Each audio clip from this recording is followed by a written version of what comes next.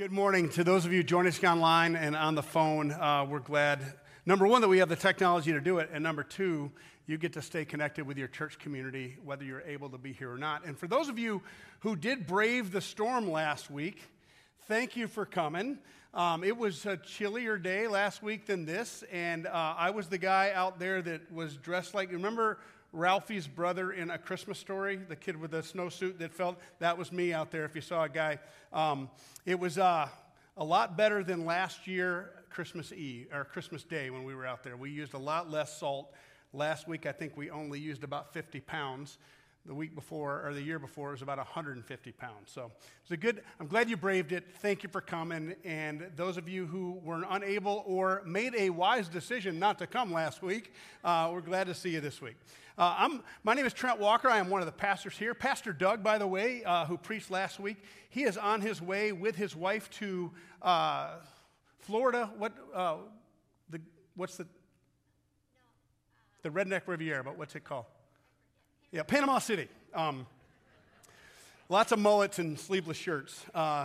My people. So we wish them well. Doug will be off for 2 weeks.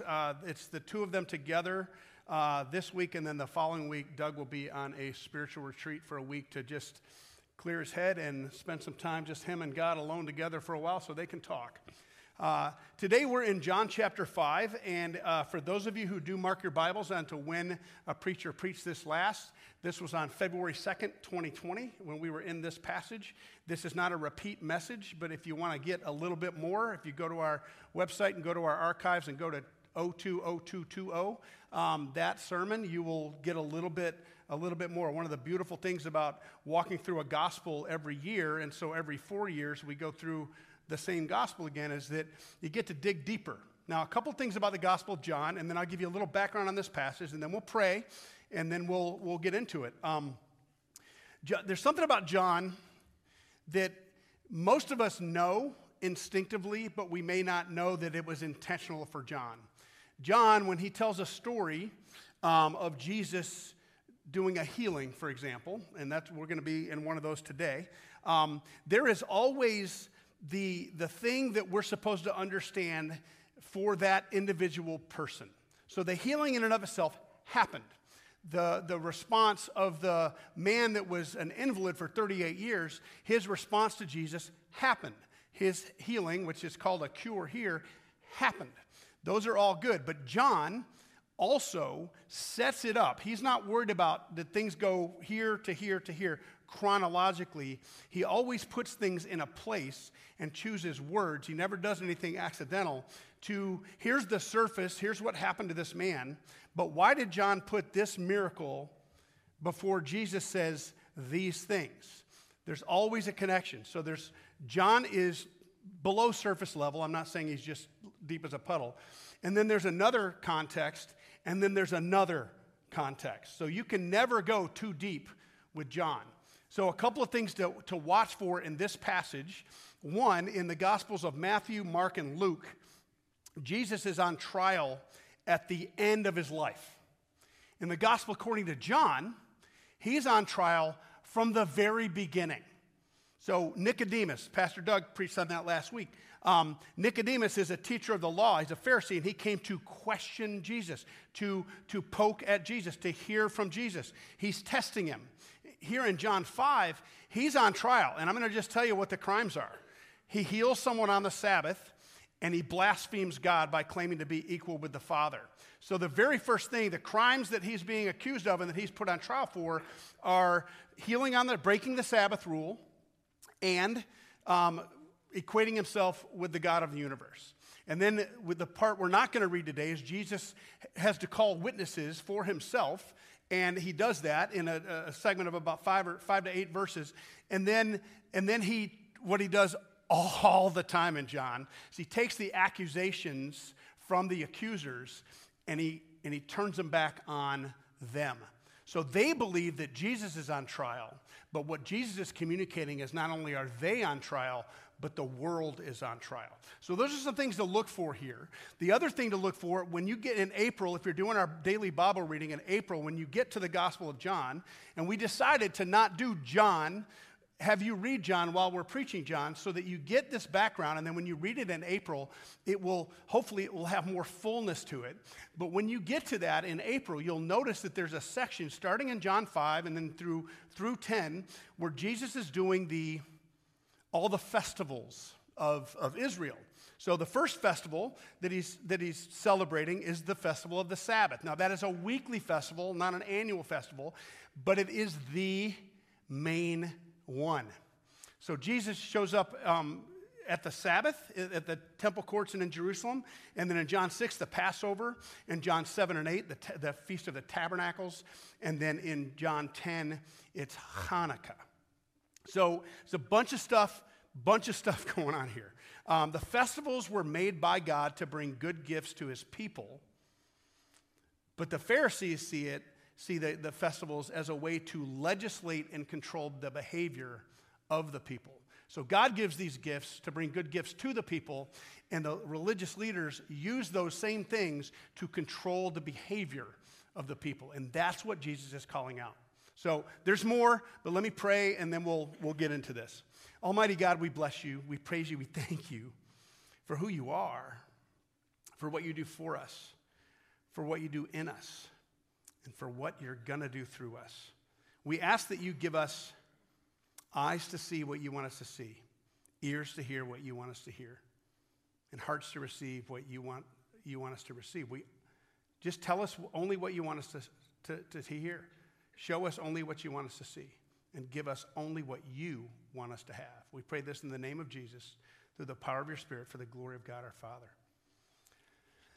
Okay, John 5. By the way, these first several verses are my favorite passage in all of the Gospels. It was life transforming for me. I'm not going to give you the whole story, but I'll give you just a little nugget here in just a second.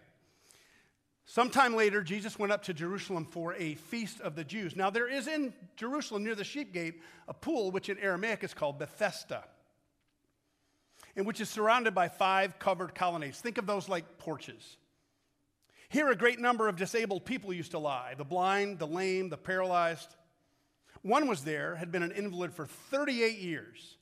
And when Jesus saw him lying there and learned that he had been in this condition for a long time, he asked him, "Do you want to get well?" "Sir," the invalid replied, "I have no one to help me into the pool when the water is stirred. While I'm trying to get in, someone else goes ahead of me." And then Jesus said to him, "Get up. Pick up your mat and walk." And at once the man was cured. He picked up his mat and walked. Now, if you have a study Bible and you look down into the notes here, you will see that there was a legend. Now, whether it actually happened or not, I don't know. But there's either a legend or a mythology or a tradition that this pool of Bethesda, and I've been there, it's way down deep. It's been built upon, so you've got to go down a couple of stories down into the city, down deep down. But the legend was that every now and then an angel would come and dip its wing in the pool. By the way, according to Scripture, angels don't have wings. The cherubim do, but not the messengers of God. But every now and then an angel would come and dip its wing in the pool, and the waters would get stirred up, and the first person in, healed. Okay, so this guy's an invalid, and he can't, which means he's bedridden. Some people call him a paralytic. We don't know that, but we just know that he's not able to get around. Could have something like CP, could have something like what we would call Lou Gehrig's disease. We don't know, but 38 years, this guy's been unable to care for himself, and it was immobile. Now, the blind people can hear the water get stirred and get up and get in. The deaf people can see the water get stirred and get up and get in. This guy can see and hear the water stirred, but is unable to get up and get in. So the life-transforming thing for me was, I was late in college. My dad had just converted to Catholicism, and he had his marriage with my mom annulled, And I took that very personally, and I was in a frustrated, angry place, and I went off to this camp in Detroit Lakes, Minnesota.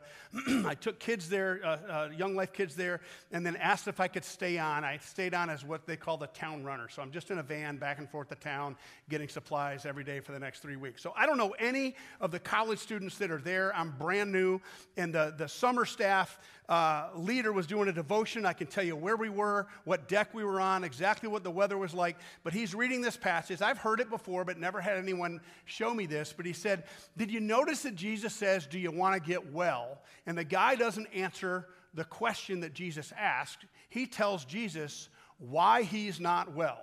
And then this guy who's trying to pull me into the group, I'm brand new, he looks at me and he says, Trent, do you want to get well? And I went off for about 3 minutes on, you don't understand what I've been through, and my dad, and this, annulment, and then I went, oh. I just did the same thing this invalid did. Jesus asked me if I want to get well, and I told him why I'm not. Now, Jesus ends up healing the guy. He says, get up, pick up your mat, and walk. And he does. It's a beautiful, beautiful thing. But a couple of things to notice when we talk about John never doing anything accidentally. He mentions, and I have no doubt that this man had been an invalid for 38 years. But if you see what John is doing, why he places it here, and what Jesus says after this, there's only one other reference to 38 years in all of the scriptures. And while it doesn't say 38, if you do the math, you find out 38 years. The Israelites, after they had been rescued from Egypt, after they had sinned by making the golden calf, they were stuck in the desert for 40 years. Right? This whole generation is going to die out. No one that was alive in adulthood when they sinned is going to make it into the promised land. But if you think about it, where they crossed the Red Sea and where they need to go to get into the promised land across the Jordan River, even with all of the hundreds of thousands or millions of people that God has rescued, even if they take a leisurely walk at 2.1 miles an hour, like the average pace of a human being, and they walk from the Red Sea across the Jordan into the Promised Land, if it's leisurely and you stop for 3 meals a day, it's not going to take you longer than 6 months. But it took 40 years. So there was one region of the Negev, of the wilderness, that they spent 38 years in. They traveled around a little bit, but it's called the Kadesh region of the Negev. So to the Jews, when they hear 38 years, this man had been an invalid for 38 years, the first thing that pops into their head is, those were the people that didn't get to get what God promised everyone else. These are the people that sin so bad that they don't get to receive the very promise, the very rescue, and that promised land that God had given. And so when they hear that this man had been an invalid for 38 years, they go, oh, whoa, 38? And they know what that 38 years meant. Those people don't get what God has promised because of their sin. So it starts to pop into their head. Am I one of the people that's not going to get what I'm expecting from God? So when they read this, they go, oh, what's he taught? What's he saying? Okay, so if you just look at this man and the miracle that he experienced, it bothers me a little bit because I think that after 38 years, and I don't know how long he was laying by this pool, but I think that he could have begged enough money to pay someone to get him right down at the level of the pool, so when the water got stirred, he could go and fall in. But 38 years, if this water actually ever was stirred, it seems to be that it did, because the guy said every time the water gets stirred, someone else gets in there ahead of me. I think the guy is, if I go back to when it was meaningful to me, this passage, I was kind of happy being stuck in anger and bitterness toward my father. It was just easier. I knew it.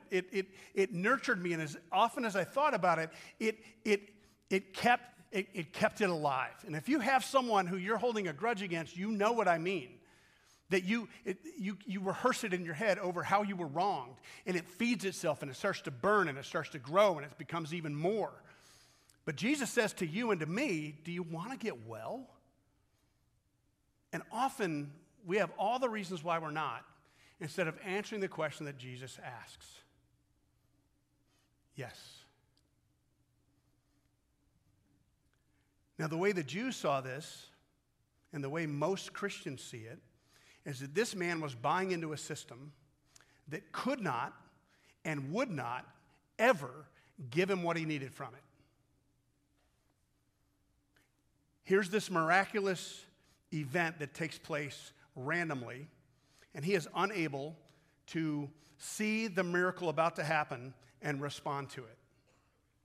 Now, there's a reason John puts this here, because of what Jesus says to the spiritual leaders soon after.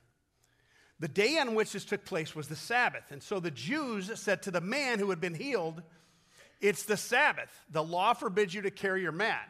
But he replied, "The man who made me well said to me, 'Pick up your mat and walk.'" So they asked him, "Who is this fellow who told you to pick up the mat, or to pick it up and walk?" The man who was healed had no idea who it was, for Jesus had slipped away into the crowd that was there. Now, later, Jesus found him at the temple and said to him, "See, you are well again. Stop sinning, or something worse may happen to you." And the man went away and told the Jews that it was Jesus who had made him well. So because Jesus was doing these things on the Sabbath, the Jews persecuted him. And just so you know, that word persecuted here it's particular in Greek. It is the word persecuted, but it's actually a legal term that the Greeks used, and it's that the Romans used, and it's prosecuted. So they prosecuted him. They are now putting him on trial. Not in a legal sense, not in a formal sense, but nevertheless. And Jesus said to them, "My Father is always at his work to this very day, and I too am working." For this reason, the Jews tried all the harder to kill him. Not only was he breaking the Sabbath, but he was even calling God his own Father, making himself equal to God. Now, if you didn't notice this, please do. They are really upset. No one celebrates with this guy. 38 years he's been laying on a mat. 38 years. That means he's almost certainly in his 40s or older. Might be my age. Everyone's seen him, or maybe they never noticed him because he's one of those people. 38 years, and the first thing they say to him is, "You're breaking the Sabbath. You're not supposed to carry anything on the Sabbath." And, "Well, the guy that healed me told me I could." And then they want to know, and he doesn't know. And so then he goes back after he finds out who Jesus is. He goes back and tells them, and they plot to kill a man on the Sabbath.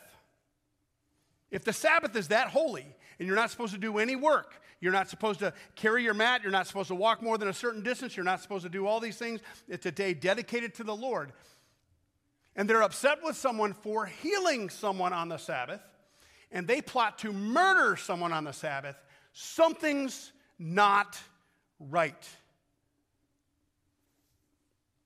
Jesus goes on, and it's what's called a diatribe. He defends himself in a way, but he's also poking at him. And I want to get to the part where he's poking at him. And he says this, and this is a legal thing. You're not allowed to, in that world, if you testify about yourself, of course you're going to try to tell the best version of the story. So that testimony is not valid. You need other testimony. So Jesus says in verse 31, "If I testify about myself, my testimony is not valid. There's another who testifies in my favor, and I know that his testimony about me is valid. You have sent to John the Baptizer, and he has testified to the truth. Not that I accept human testimony, but I mention it that you may be saved." Jesus is motivated in this whole thing about their hearts, about their souls. Even though he comes off like he's picking a fight, he is pushing and poking so that they might open their eyes and see. John was a lamp that burned and gave light, and you chose for a time to enjoy his light. I have testimony weightier than that of John. For the very work that the Father has given me to finish, and which I am doing, testifies that the Father has sent me. And the Father who sent me has himself testified concerning me. You have never heard his voice, nor seen his form, nor does his word dwell in you. This is when he's turning it back on them. For you do not believe the one he sent. You diligently study the scriptures, because you think that by them you possess eternal life. These are the scriptures that testify about me, yet you refuse to come to me to have life. I do not accept praise from men, but I know you. I know that you do not have the love of God in your hearts. I have come in my Father's name, and you do not accept me. But if someone else comes in his own name, you'll accept him. How can you believe if you accept praise from one another, yet make no effort to obtain the praise that comes from the only God? But do not think that I will accuse you before the Father. Your accuser is Moses, on whom your hopes are set. If you believed Moses, you would believe me, for he wrote about me. But since you do not believe what he wrote, how are you going to believe what I say? Ouch.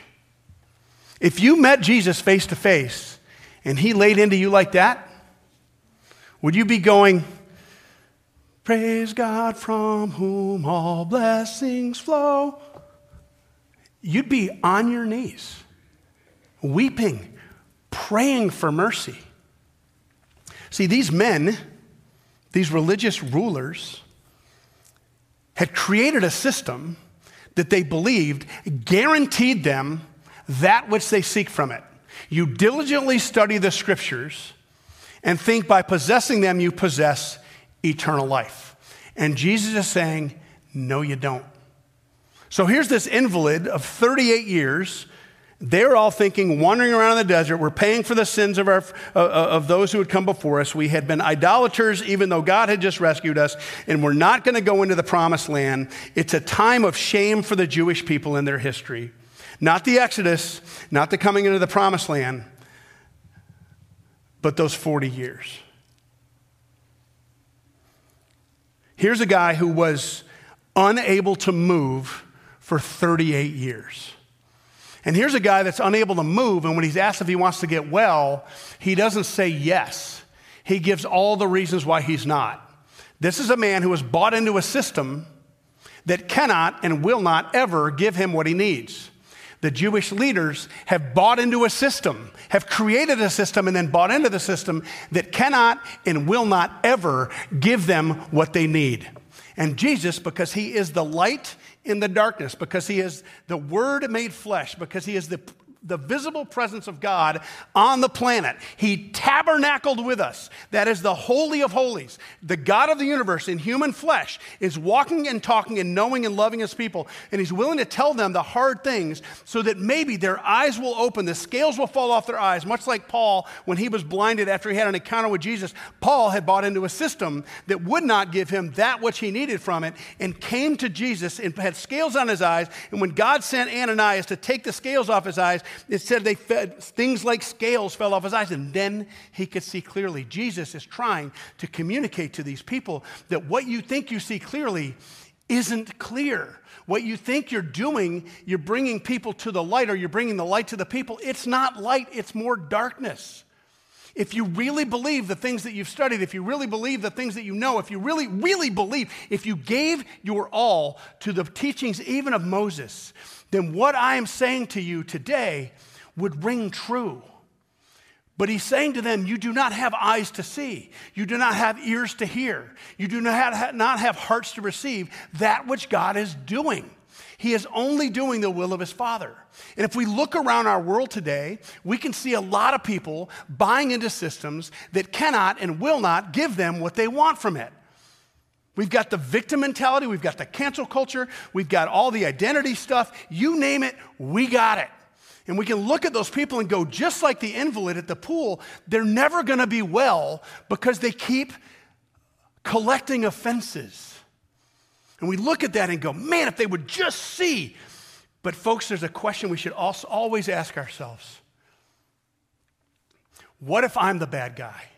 What if I'm the one that is buying into a system that cannot and will not be able to give me that which I think it will give?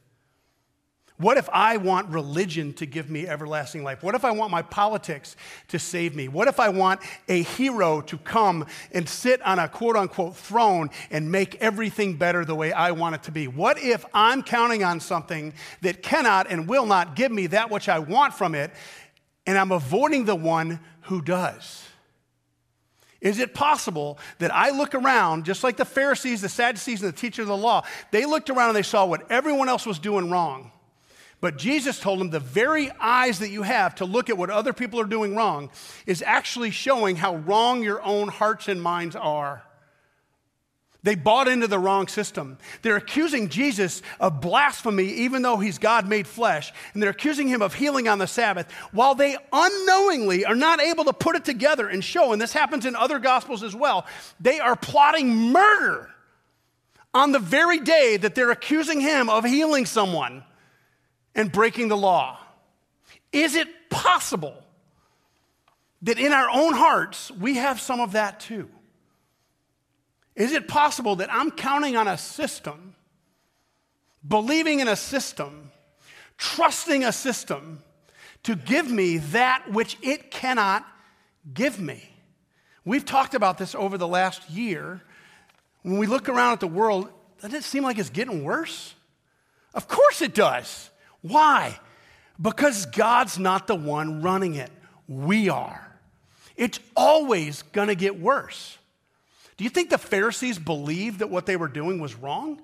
They actually believed that they were holding out the truth of God for his people, that if we would just obey the law day to day, minute by minute, and not break any of the rules, then we, as God's chosen people, will inherit or receive or possess everlasting life. And Jesus comes and says, that's not going to work.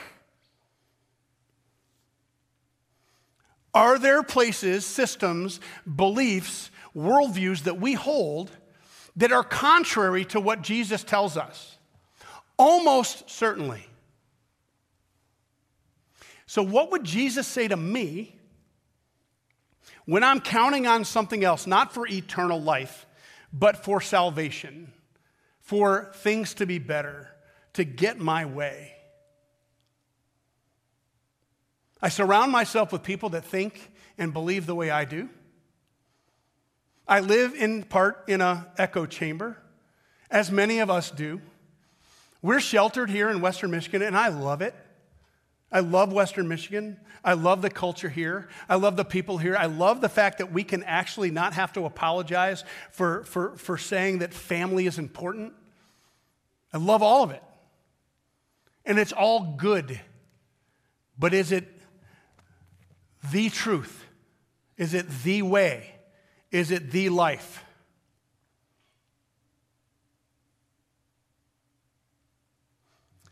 Is there anything in your life, any system that you've bought into that does not align 100% with the call of Jesus in your life?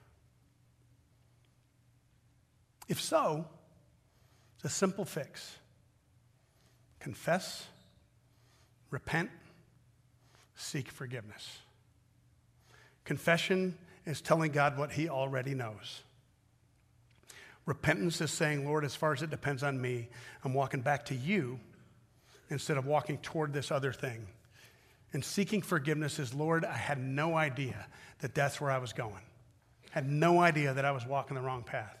Had no idea that even though it feels right and looks right and seems right and everyone else seems to agree with it, it wasn't seeking you first.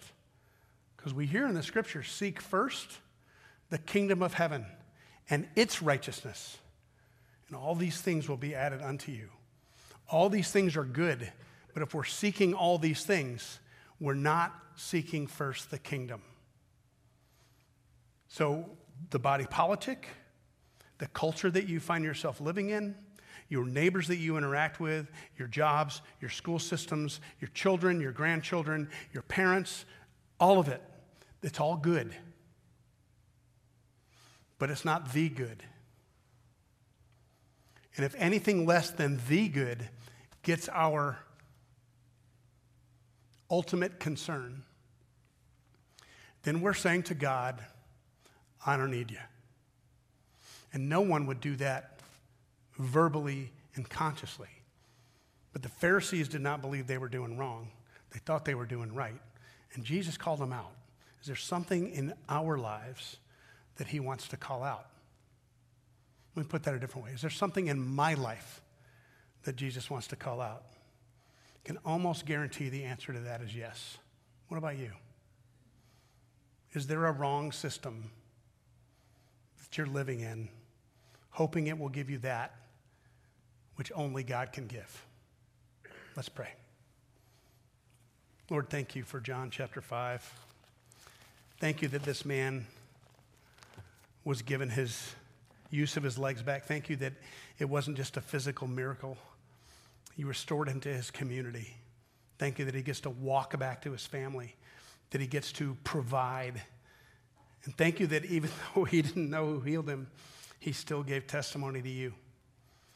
And Lord, we thank you for the example of the Pharisees, not because we want to be like them, but because we probably are in some ways. We ask you to convict us as you convicted them. But Lord, help us respond with a yes, my Lord, instead of like they did, with trying to figure out how to kill you. Lord, we entrust our lives to you. We accept and receive all that you have for us. And we ask you to transform us from this day forward so that we're buying into the system of grace and mercy and the kingdom of God instead of anything that is less than that. We pray this in the name of Jesus, through the power of your Spirit, for the glory of God our Father. Amen.